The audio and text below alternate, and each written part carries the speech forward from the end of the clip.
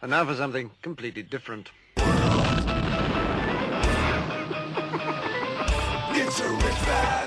Forget everything you've been told by others before. Get ready for the real deal, the full story. Real talk about money, markets, life. Now, it's The Real Investment Show with Lance Roberts, presented by RIA Advisors. Good morning and welcome to the Tuesday edition of The Real Investment Show. I'm your host, Lance Roberts. Brent Clanton driving our Length Challenge bus this morning, of course. As the day approaches, right, this morning, 7:30 this morning, the big number, right, CPI. All eyes are on CPI this morning. Inflation, did it go down? That's the big question. Of course, lower gas prices at the pump over the last month or so, oil prices coming down. We're starting to see, a lot of the kind of price data inside of some of these manufacturing surveys, et cetera, is starting to come down as well. So again, kind of all evidence points right now to lower inflation prices, right? Lower inflation across the board that should feed into CPI. Expectations this morning are kind of really all over the board, depending on, kind of what, who you're looking at, whether it's Morgan Stanley or B of A of Goldman Sachs. Morgan Stanley expecting a negative print this morning on CPI on a month-over-month basis. So, what does that mean? And of course, the big question really comes down to housing, right? Housing, and of course, what's calculated as the homeowner's equivalent rent. Now, we're seeing home prices come down, but that takes a little bit of time to feed into the CPI data. So there is some risk this morning that CPI may not have cooled as much as people expect. Homeowners equivalent rent makes up about 42% of CPI. Energy makes up about 3%. So it's just not, falling oil and gas prices don't have a huge impact to CPI, but we'll see this morning. This is kind of the big thing. Markets are rallying pretty sharply this morning. Dow's up about 300 points already in anticipation of this lower print. Now, why is this so important, right? We've talked about over the last couple of months this whole idea of, this cooler inflation, right? Peak inflation, probably saw that back in June, July. That was probably the peak of that, monetary-driven stimulus inflation, because all that money that people had to go out and spend, well, they spent it, and now that's behind us. So now the question becomes, what happens next in a lot of these cases? Markets rallied here over the last 4 days, getting above really important resistance. We broke above the 50-day, the 100-day moving average. Now yesterday, moving above the 20-day moving average. So again, this has just been a very torrid advance here over the last couple of days. Lots of short covering, driving stock prices higher, seeing that really across the board.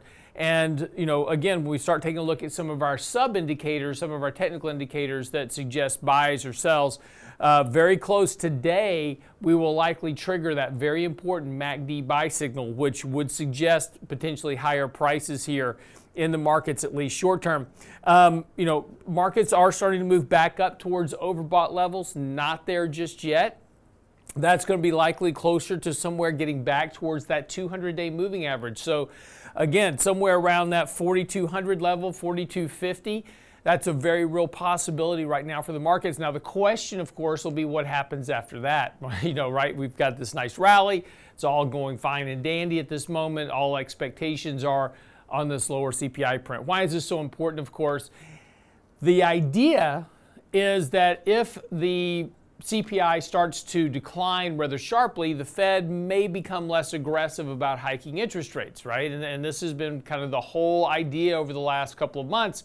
The Fed's going to pivot. And we had rallied back to the 200-day moving average in August on this whole idea the Fed was going to pivot, and then they came out at their meeting and said, nah, we're not going to pivot.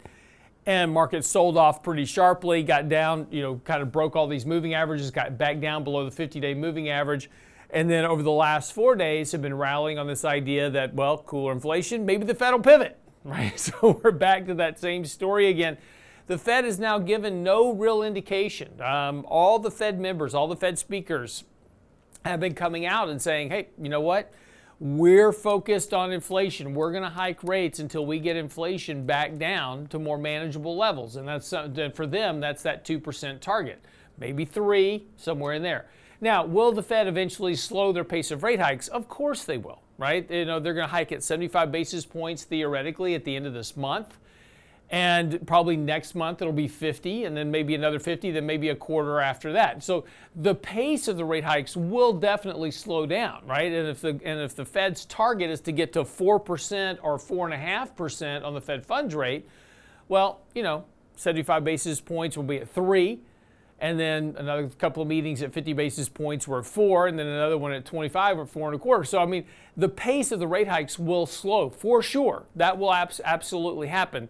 The important thing is whether or not the economy, and more importantly, the underlying economic activity that drives the revenues for companies, can withstand 3.5 or 4 or 4.5%, a Fed funds rate, which is also going to drive other borrowing costs in the markets higher. This is going to be the challenge, right? So, while everybody's getting all excited over this Fed pivot, there's two things that should be remembered about this. First of all, the Fed is going to hike rates until they deem that they have done something with inflation, whatever it is. The thing that will drive them off of those rate hikes won't be really a cooling of inflation. It's going to be either a sign of credit stress in the markets, what we call financial stress, or it'll be spiking unemployment, right? And so we start to see all of a sudden companies contracting, starting to lay off employees, starting to really rein in their horns, because that'll be a function, of course, of consumer spending really dropping and the recognition that we're probably in a recession.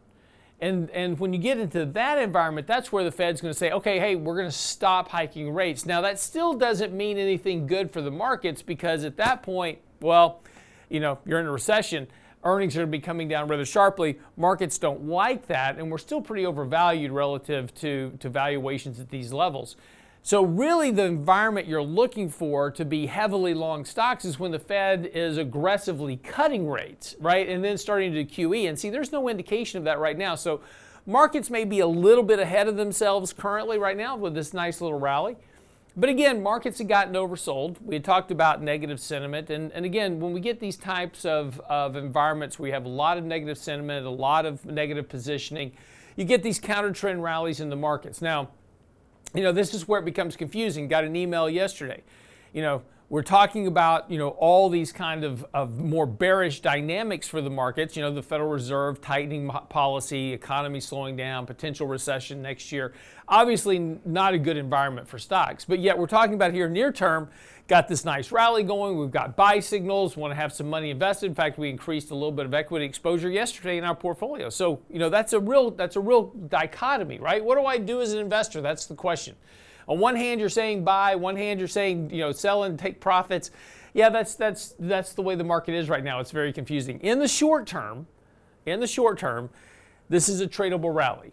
Now, if you're a longer-term investor looking to buy and hold investments, might want to be a little bit more cautious, hold a little bit more cash, because again, the Fed is hiking rates, we are tightening policy, and we are probably heading into a recession next year. So, there's time frames relative to your portfolio. When we come back from the break, we'll talk a little bit more about this, this kind of, duration matching, so to speak, within your portfolio and how to try to navigate short-term outlooks versus longer-term investment parameters. We'll talk about that. Be sure you're by the website. Our latest blog post is out right now talking about the deficit reduction. Joe Biden claiming that he has reduced the deficit.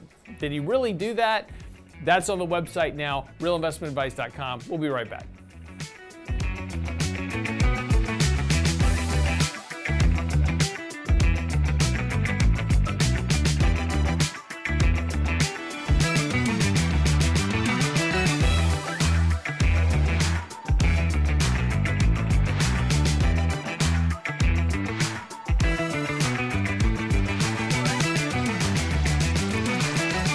Get daily investment news you can use, delivered at the speed of the internet at realinvestmentadvice.com. It's back to school time, and for your high school student, it's time to fill out the infamous FAFSA form for college financial aid. Mistakes could cost you money. Our next virtual Lunch and Learn will help you maximize your free application for financial student aid, the FAFSA. Register now for this free Lunch and Learn with Danny Ratliff and Chris Liebum Thursday, September 15th at noon at realinvestmentadvice.com. Filling out the The FAFSA is vital for getting financial aid. Learn how. Register now at realinvestmentadvice.com. Realinvestmentadvice.com. The Real Investment Show.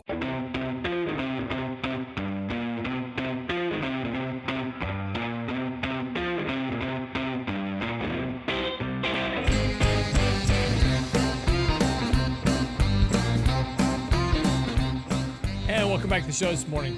So, just for the break, talking a little bit about this, dichotomy between, a bullish short-term view and a little bit more bearish longer-term view. And I know that's confusing, right, for investors. Like, well, what do I do? I mean, it's like, I want to invest, but I really don't understand. You're talking about on one hand, you're talking about, trading this rally, but you're saying longer term, watch out for the risk and, potentially have some more cash on hand. And yeah, that's markets. Everything has time frames to it. And, we have to remember that when we're investing and that nothing's just a clear stick your money in the markets and, forget about it type attitude. I thought it was interesting this morning. Yahoo Finance had put out a piece talking about investing in the markets. Now, there's this, school of thought that you just kind of buy and hold and don't worry about things over time. And, for instance, right, 25 years ago, your crystal ball reveals a Russian debt default, long-term capital management failing, dot-com implosion, 9/11 attacks, financial crisis, the Great Recession in 2008, a pandemic, and 3 market crashes. Would you put your money into stocks if you knew that was the case? If you knew those events were going to come 25 years ago, would you put your money into the markets? Well, most people would say, well, no, of course not. But then they show you a chart that, wow, you would have missed all this, great advance in the markets. What they don't tell you is that 25 years ago, that's fine. If you were 25 years old, stuck your money in the market, yeah, you'd be okay. But what if you were 45 at the time, right? Or what if you were 55 at the time?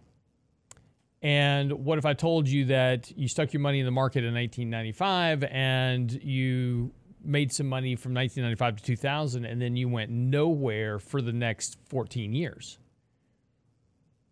And then you made some money at the end. The problem is about timing and duration and how much time do you have. And for most people, right, there's another chart that they pulled out. They always pull this chart out, right? Looking at the markets going all the way back to 1900. And they say, well, during that time frame, you had World War I, World War II, the energy crisis, blah, blah, blah. And you have all these crises. And yet the markets have always advanced over time. If you just invested in 1900, you'd have all this money.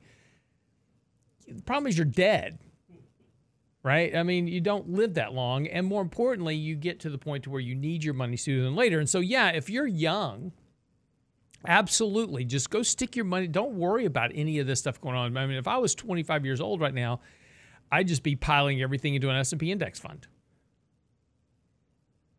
and not worrying about it because I got plenty of time. That's fine. There's nothing wrong with that.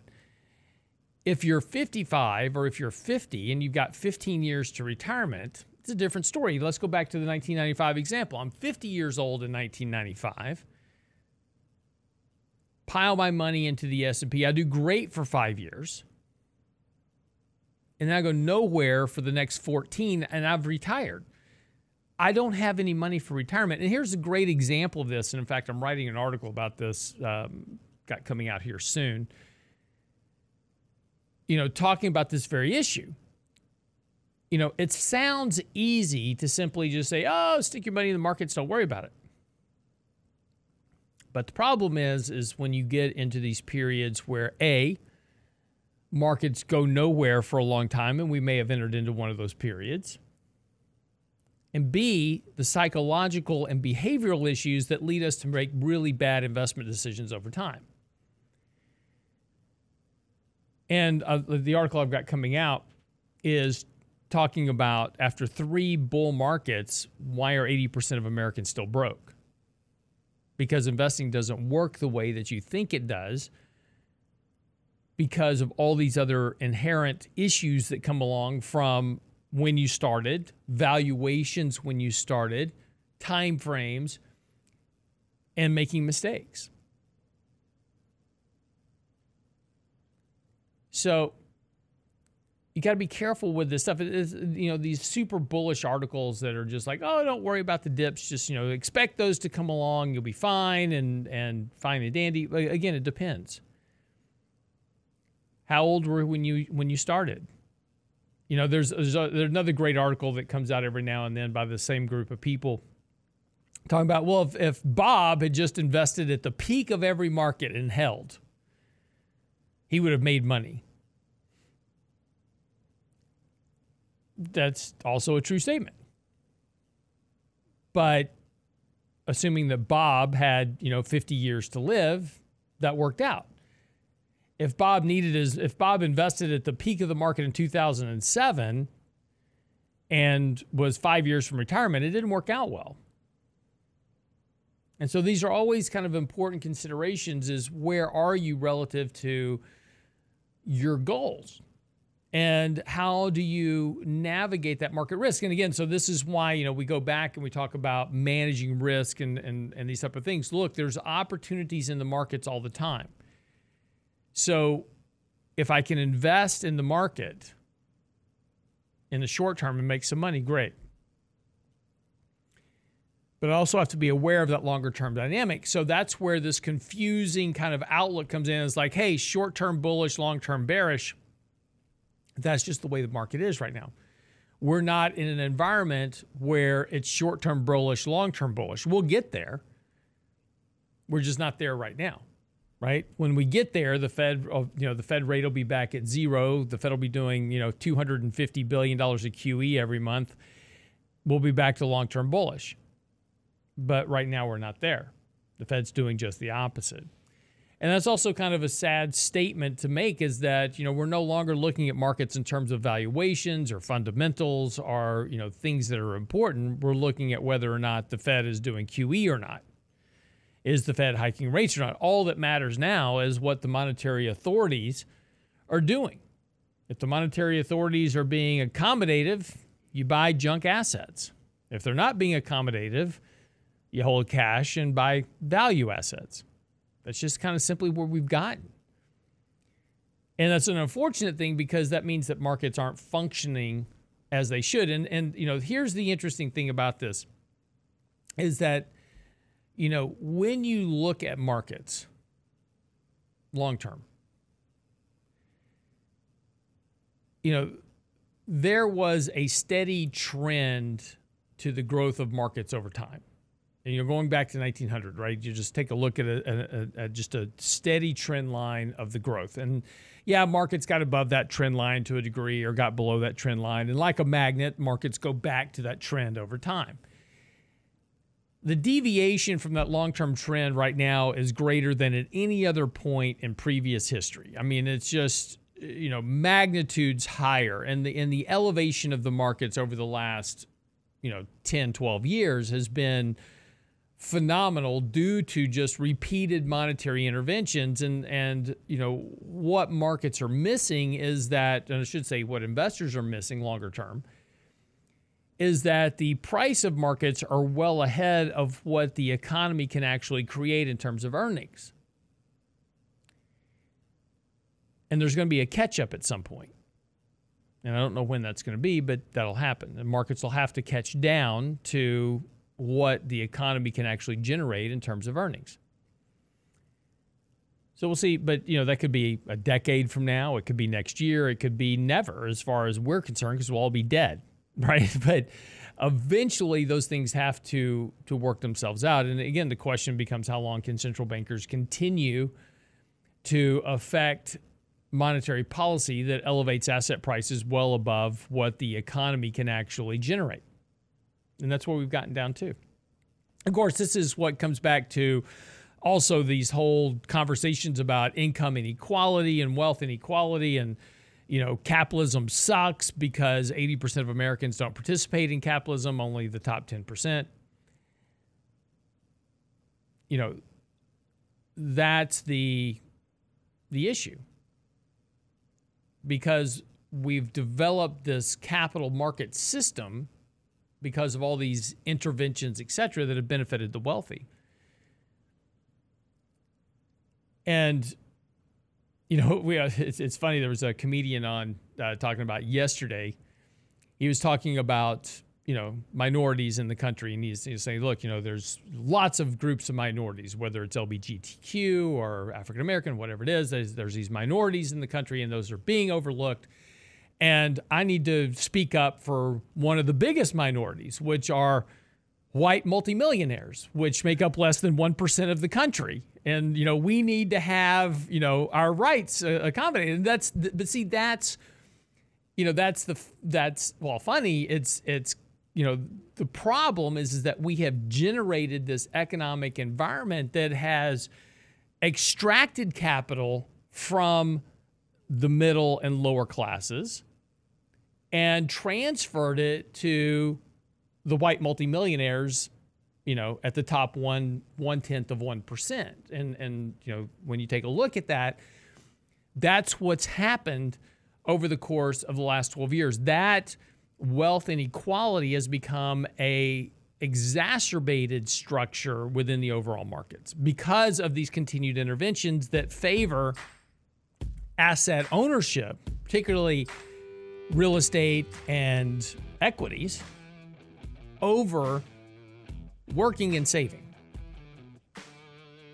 And this has created this very disrupted capitalistic system that, for all intents and purposes, is now broken. But it's not capitalism that's broken. We've talked about that before. It's corporatism that's become the problem.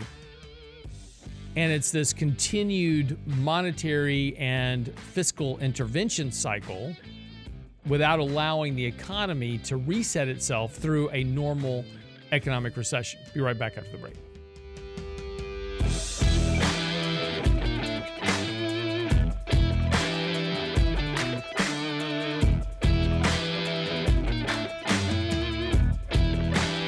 The Real Investment Advice blog. It's required reading for the informed investor. Catch it today at realinvestmentadvice.com. It's back to school time, and for your high school student, it's time to fill out the infamous FAFSA form for college financial aid. Mistakes could cost you money. Our next virtual Lunch and Learn will help you maximize your free application for financial student aid, the FAFSA. Register now for this free Lunch and Learn with Danny Ratliff and Chris Liebum, Thursday, September 15th at noon at realinvestmentadvice.com.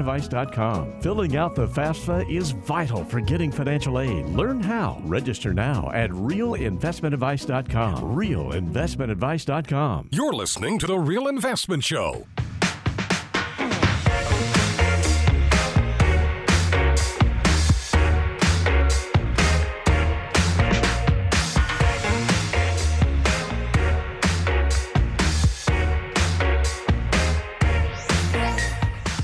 So as we were talking about just for the break, I understand that it gets confusing between these kind of short-term market cycles, market movements, right? Markets get overbought, they get oversold, they get overbought, they get oversold, back and forth. And we can certainly trade those. And again, as we kind of talked about yesterday, very close to triggering a buy signal. Short-term could give us a couple of weeks, 3 weeks, 4 weeks of in advance in the markets, and we'll have to see what goes from there. But, it's a tradable opportunity to pick up some assets and, make a little money. Longer term becomes a little bit more challenging because of what the Fed's doing.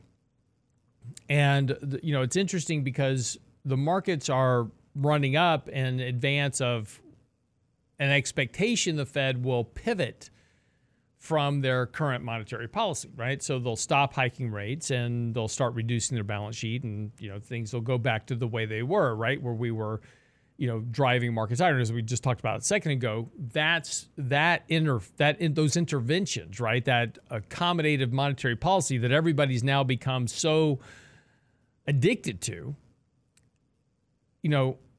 has a consequence, which is this economic wealth transfer from the bottom 90% of the population to the top 10%. And we see this through the fact that 90% of the stock market is owned by the top 10% of income earners. So, if you're not in the top 10% of income earners, you probably don't have a lot of money invested in the stock market. So stock market can go to the moon, and it's not going to create economic prosperity or equality within the country. In fact, it's just going to make things worse, right? People are going to get more upset, right? Demands for more socialism, demands more calls for free stuff. And that's this, problem that we have currently, why you're seeing this rise in socialistic trends in the economy, seeing a lot more people come out talking about, we need to be more socialist, we need more equality, because again, so many Americans, and it's completely understandable, so many Americans are just simply devoid of any access to these opportunities. They can't afford to go buy rental properties. They can't afford, because we've run all these monetary interventions, and now institutions have just run the prices of homes through the roof. So people can't afford to buy homes, can't afford to get in the stock market. Stuff's too expensive. And, I'm just barely making ends meet as is. And if I have free cash flow, which is going to try to pay off some debt, right?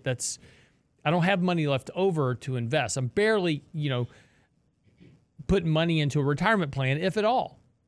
We go through those numbers all the time. Is that, take a look at, one of the interesting phenomena of the market is people think, in general, that everybody's contributing to a 401k plan. It's not the case.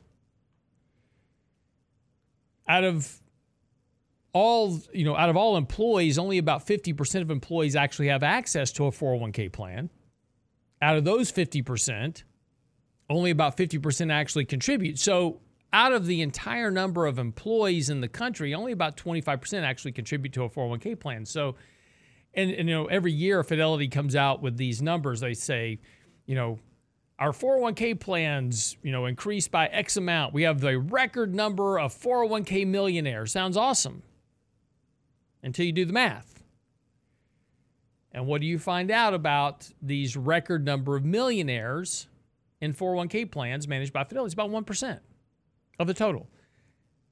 What's the average balance in the 401k plans? About 1 year's salary for the average American. So, as I said before, certainly doesn't suggest that the financial markets have created this vast amount of economic prosperity that is often get touted, right, in the financial media. I love all these articles like on CNBC and stuff like this. It's like, how to get rich in the stock market. Just pile your money into an S&P fund and forget about it. And it works fine and dandy while the markets are going up, but when you get into negative markets, as we said before, we do all kinds of bad things, right? Psychologically, we sell wrong, we buy wrong, we stop contributing, stop doing all the things we should do to build wealth, and it works in reverse. And then when you lose enough money, you just simply quit investing altogether and go do something else. And this has just been, kind of the repeated process throughout history. And again, after the 1974 crash, people left the markets and they didn't come back until 1990. Then after the dot-com crash, people left the markets, didn't come back. 2008, people didn't come back until 2020, right? I mean, so, people leave the market for very long periods of time until eventually they forget the pain of loss and they venture back into the waters, generally just about at the wrong time, right? Peak markets. And that happens all the time. So, this is, kind of the issue. And again, as I said before, is, everybody right now, the market's, looking to open up this morning on hopes that a weaker CPI print will drive asset prices higher because that means the Fed's going to pivot. And again, the Fed will pivot at some point, and they'll start by slowing the pace of rate hikes. And then ultimately, they'll be talking about what to do with the balance sheet and whether or not they start cutting rates. And again, now this is where you've got to be thinking ahead here a little bit. So yeah, we've got this great opportunity for a market rally, but now let's think ahead a little bit. Fed's going to start cutting rates. Okay, why is the Fed going to start cutting rates? Well, because inflation's going to start to slow down. Okay, good. Getting to our target. If inflation is slowing down, that means consumption is slowing down, the economy is slowing down, and we're potentially talking about a recession, possibly, next year. Okay, great. What does that mean for earnings? Earnings are going to have to come down because you have slower economic growth. Okay. Is the price of the market currently priced for lower rates of economic growth and lower earnings growth? That's a judgment call. Personally, I don't think so, but that's your judgment call. You can suggest what you think. Now the problem is the Fed's going to start cutting rates. Now, why would the Fed actually cut rates? Okay, well, history says the Fed cut rates when the economy is actually in a recession. When does the Fed do QE, right? When do we reverse from balance sheet tightening? The Fed's balance sheet's still near $9 trillion. They want to reduce that by as much as half. So if they're going to reduce their balance sheet, when are they going to start increasing it again? Well, they're going to start increasing the balance sheet when the economy and the markets are really in a tough spot, right? So now interest rates are back to zero. The economy's got to be in a fairly deep, or at least threatening a deep recession, or potentially some type of financial calamity, or unemployment is spiking through the roof. Now, any of those environments are not healthy for the stock market. So if the Fed's going to be cutting rates back to zero and doing QE, the environment for stocks is not going to be good. I mean, the Fed's not going to... Look, if markets are rallying to all-time highs, why would the Fed do QE? If markets are rallying to all-time highs and unemployment is remaining low and we just have slow economic growth, then why on earth would they cut rates? So the market seems to be, my opinion, seems to be getting well ahead of itself. But again, what the markets are having right now is a FOMO attack of the fear of missing out, not on the fear of missing out on the rally, but the fear of missing out that the Fed might pivot and go back to more accommodative stance. But I don't think the market's looking ahead far enough to suggest that the risk of what's been priced to what the reality might be has been actually fully factored in. We'll see. Again, markets can do a lot of things that you don't anticipate them to do. And this is something I noted in the newsletter this past weekend is talking about this very idea, saying, look, markets are rallying right now. It doesn't make a lot of sense, but markets are rallying right now in hopes the Fed's going to pivot. We have to trade the market for what it is, not what we wish it was. So if your outlook is more bearish and you're going, I don't want to be invested in the markets, there's all these fundamental factors, QE, everything you were just talking about, Lance, I just don't want to be in that environment. That's okay, right? Nothing wrong with that. And if we had the market that we wish the way that it was, markets would be going down. We'd be factoring all this stuff in and pushing the Fed to start becoming more accommodative, but that's not the case.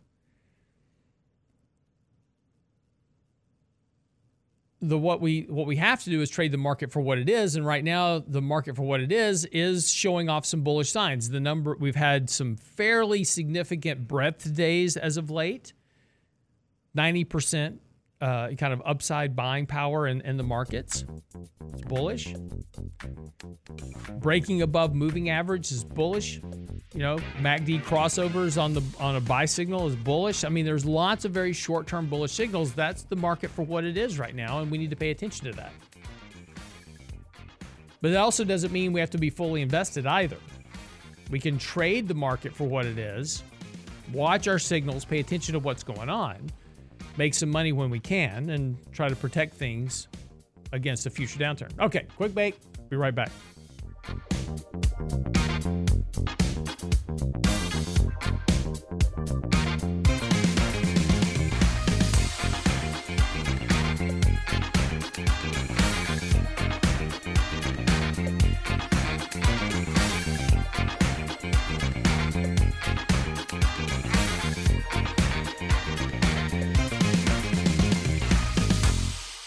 Get daily investment news you can use, delivered at the speed of the internet at realinvestmentadvice.com. It's back to school time, and for your high school student, it's time to fill out the infamous FAFSA form for college financial aid. Mistakes could cost you money. Our next virtual Lunch and Learn will help you maximize your free application for financial student aid, the FAFSA. Register now for this free Lunch and Learn with Danny Ratliff and Chris Liebum Thursday, September 15th at noon at realinvestmentadvice.com. Filling out the FAFSA is vital for getting financial aid. Learn how. Register now at realinvestmentadvice.com. Realinvestmentadvice.com. The Real Investment Show.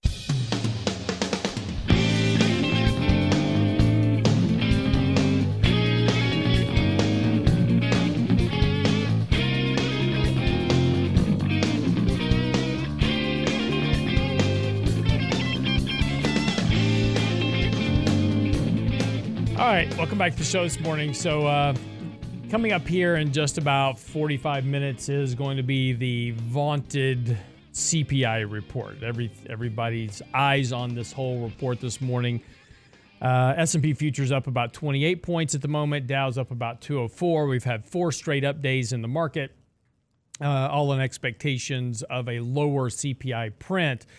And, you know, this is going to be the big call this morning, right, as what's going to be, you know, the issue, right? And so if CPI comes in too hot this morning, then, you know, that's not going to be good for stocks, right? That's going to mean the Fed's going to remain more aggressive.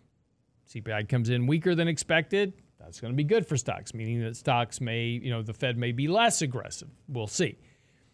If you remember last month, the CPI month-over-month rate came in at 0.0%. It was flat on a month-over-month basis, which, you know, is interesting because it's just a function of that.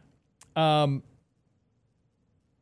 know, so we'll see this. Today they're expecting a negative 0.1%, so a slight decline in inflation. So we'll see how this kind of turns out this morning.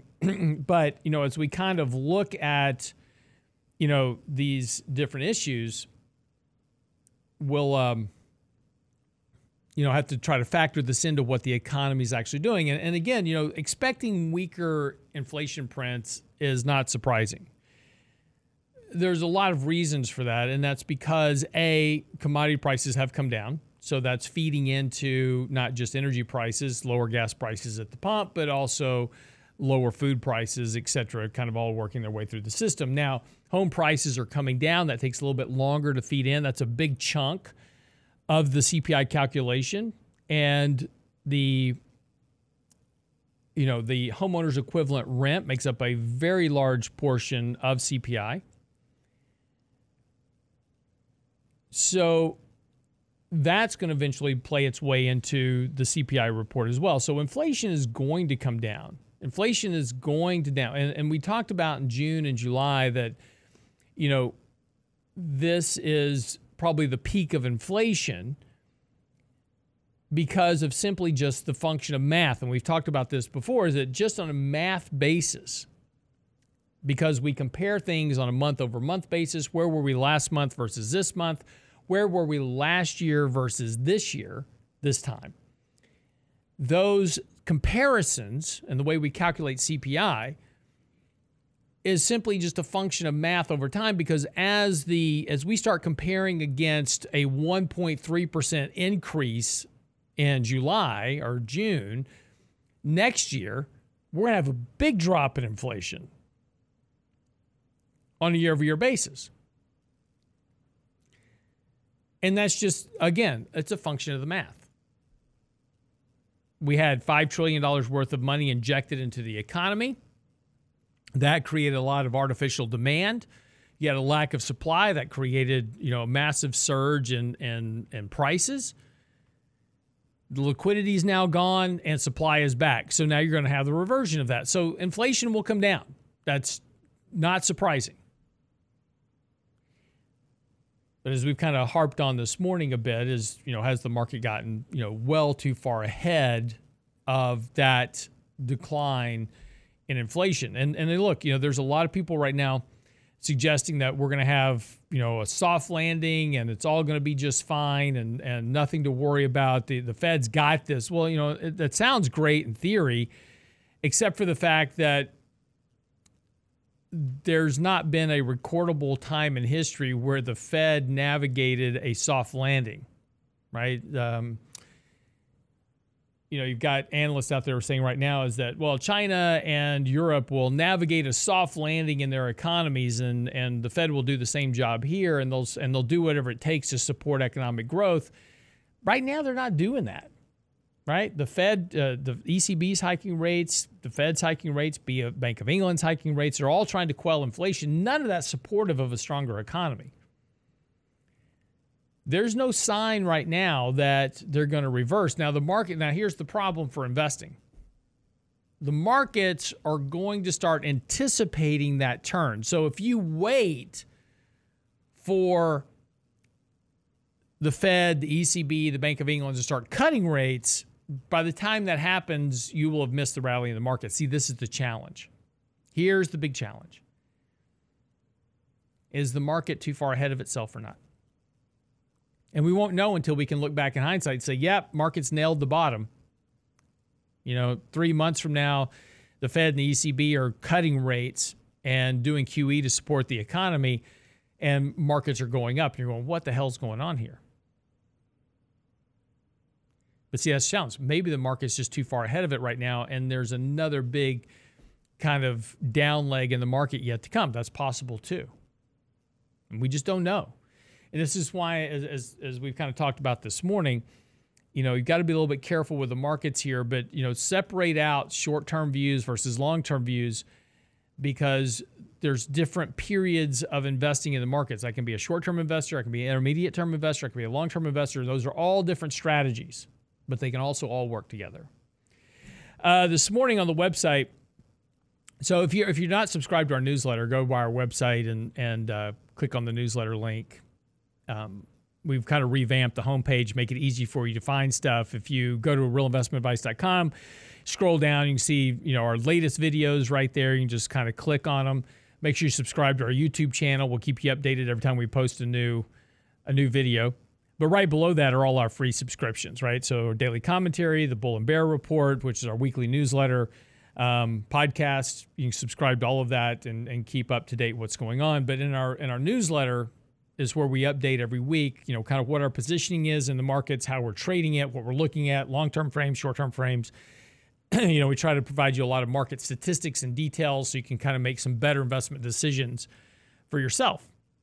But today's blog post, as well is up, and we're talking about the deficit reduction. And it's interesting because just recently, the Biden administration was out talking about that this is from President Joe Biden. The bottom line is the deficit went up every year under my predecessor, before the pandemic and during the pandemic. That's true. It also went up during the Obama administration, and it went up during the Bush administration, and it went up during the Clinton administration. So, every administration's been adding to the debts and the deficits for the last 40 years. So, it's it. And now, but what Biden goes on to say is it's now gone down since I've been here, period, right? And part of that is a true statement, but that's because we injected $5 trillion worth of liquidity into the markets, and that was all done through debt. So we had this massive spike in the deficit because of all those injections of liquidity. And now that money is no longer being injected, the debt is reversing in terms of the deficit, right? Because we're just not issuing new debt anymore. So that is now reversing the deficit. But it's not because you're saving money or spending less. And it also doesn't resolve the issue that the $5 trillion in stimulus we sent out was all created through debt. And that debt's still on the books. That $5 trillion in debt still has to be paid. So while it looks like, the deficit is being reduced, it's really not. It's just returning back to its normal trend growth of what we spend on an annual basis. See, there's a big difference between the deficit, which is the difference between what our income is and what our revenue is. What our income is and what our debt is, our expenditures are on a year-over-year basis. That's one thing. So if I had income of $1 trillion last year and had expenses of $5 trillion last year, I had a deficit of $4 trillion. This year, my income is $1 trillion and my spending is $2 trillion. I'll have a deficit of $1 trillion. So obviously the deficit reduced, but it really didn't. I'm not saving any money. I'm still spending the same amount of money. I just didn't have that excess expenditure of all the fiscal stimulus. Actually, the spending of government on a normal basis outside of those stimulus payments is still increasing. We're still spending more every year. So yes, the deficit appears to have been reduced, but A, the debt is still there, and B, we're still spending more. It just appears to have been reduced because of the extraction of those deficits, of the stimulus payments that fed into the deficit. So we kind of go into this, this discussion this morning. It's on our website, and look at, monetary supply versus debt. And again, what you really want to know, it's not about the deficit, it's about the debt. Right? Did you reduce the debt? That's the question. And that answer is clearly no. We're just continuing to ramp up the amount of debt that we have in the economy, which is also reducing what we call monetary velocity. And that's how fast money moves through the economic system. And because we are having now slower economic growth, monetary velocity will decline. But that's on the website now, realinvestmentadvice.com. Get by the website and you get our latest blog posts, newsletter, subscriptions, all there for you. Be sure and check it out. It's all at the website, realinvestmentadvice.com. Also, send us your questions, comments, emails. I get emails every day. Happy to answer them. So just simply click on the little box at the top, put in your question. And sometimes you have to give me more than a one-word question, right? Got one yesterday. Nice gentleman. Education. Have no idea what that means. A little bit more detail. Happy to answer your question. Let me know. realinvestmentadvice.com. All right, have a great day. Stick around. 3 minutes of Markets and Money coming up here very shortly. And then, of course, 7:30 CPI, and market opens at 8:30, and we'll tell you all about it tomorrow, right on the next edition of The Real Investment Show.